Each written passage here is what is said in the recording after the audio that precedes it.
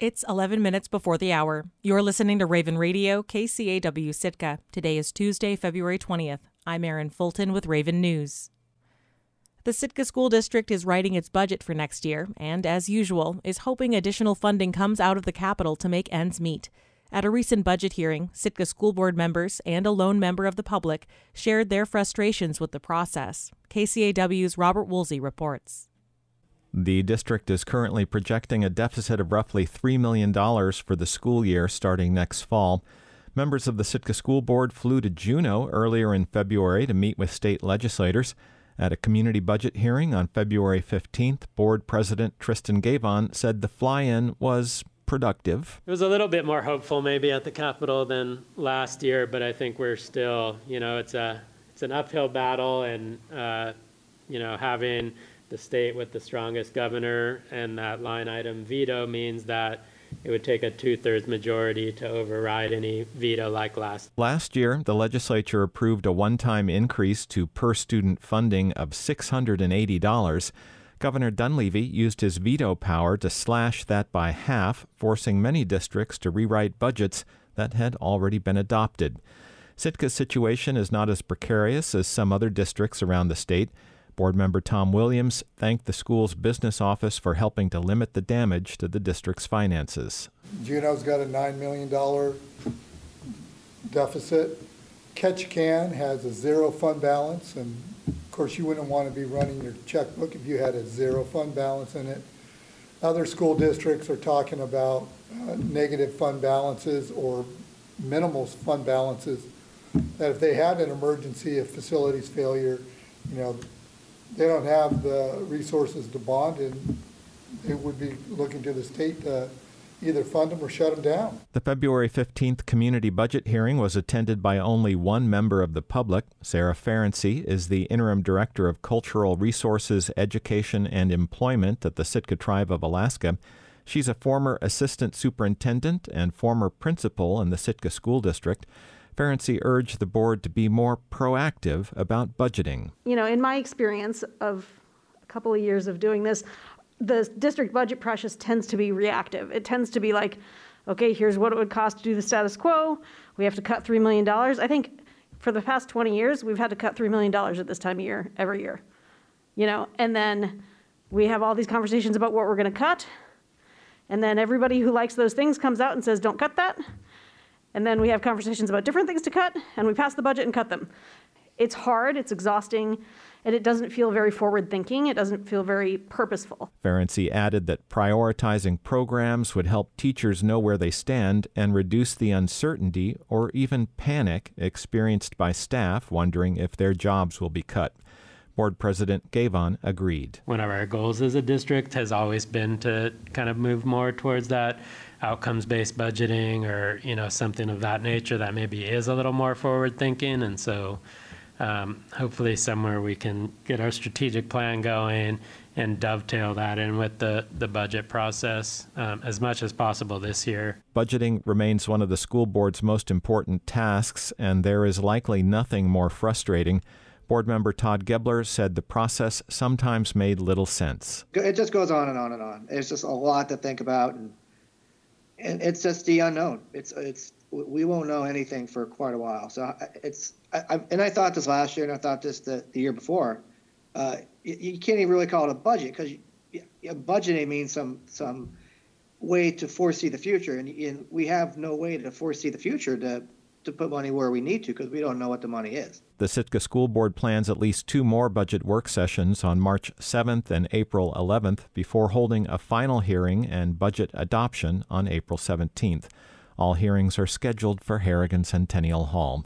Reporting in Sitka, I'm Robert Woolsey. The Alaska House took up a wide-ranging education bill yesterday, but the proposal hit a key snag before debate even started. 3 members representing areas off of the road system voted against a key procedural question. That kept the bill from advancing to a full vote of the House and threw the future of the bill into limbo. One of those members, Independent Representative Bryce Edgman of Dillingham, said he was concerned about provisions added by the House Rules Committee last month. I did not know what button I was going to push, but when it came down to it, after a whole bunch of soul searching, talking with a couple of my brethren from the Bush Caucus, before I can vote on a bill that has a lot of provisions in it which are really unvetted. I don't know what this charter school provision does. I don't know what the amendment does. Yet we're about to have that committee as a whole discussion, apparently. The bill would ease the approval process for charter schools, boost correspondence schools and students' transportation, and bolster internet speeds across the state. It would also increase the base student allocation, a key piece of the state's education funding formula, by $300. Representatives C.J. McCormick of Bethel and Neil Foster of Nome, both Democrats, join Edgman in opposing the Rules Committee version of the bill. Those three members represent key votes in the 23-member Republican-led House Majority Caucus. Rules Committee Chair Representative Craig Johnson, an Anchorage Republican, encouraged lawmakers to allow debate to go forward. Johnson argued it was at least worth talking through the merits of the bill. A lot of stuff dies with this vote today. So I ask you to search your soul. Are we better off surrendering, or are we better off at least vetting it, getting our positions known? And the will of the body is the will of the body. The debate comes as school districts across the state brace for significant cuts.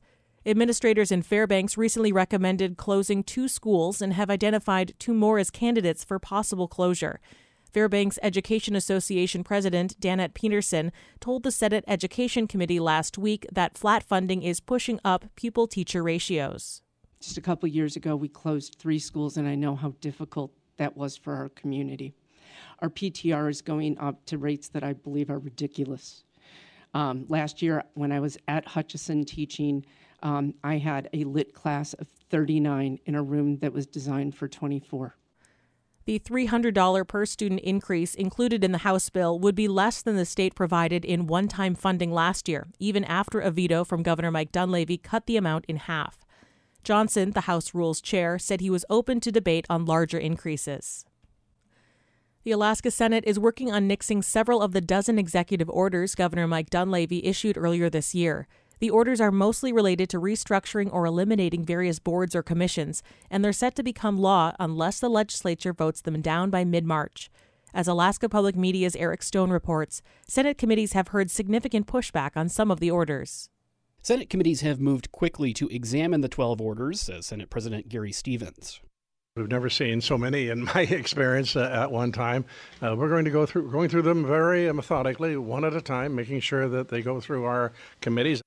The Dunleavy administration says the executive orders are efforts to eliminate inefficiencies in government and enhance accountability. But senators have heard public opposition to many of the orders as they've moved through committees.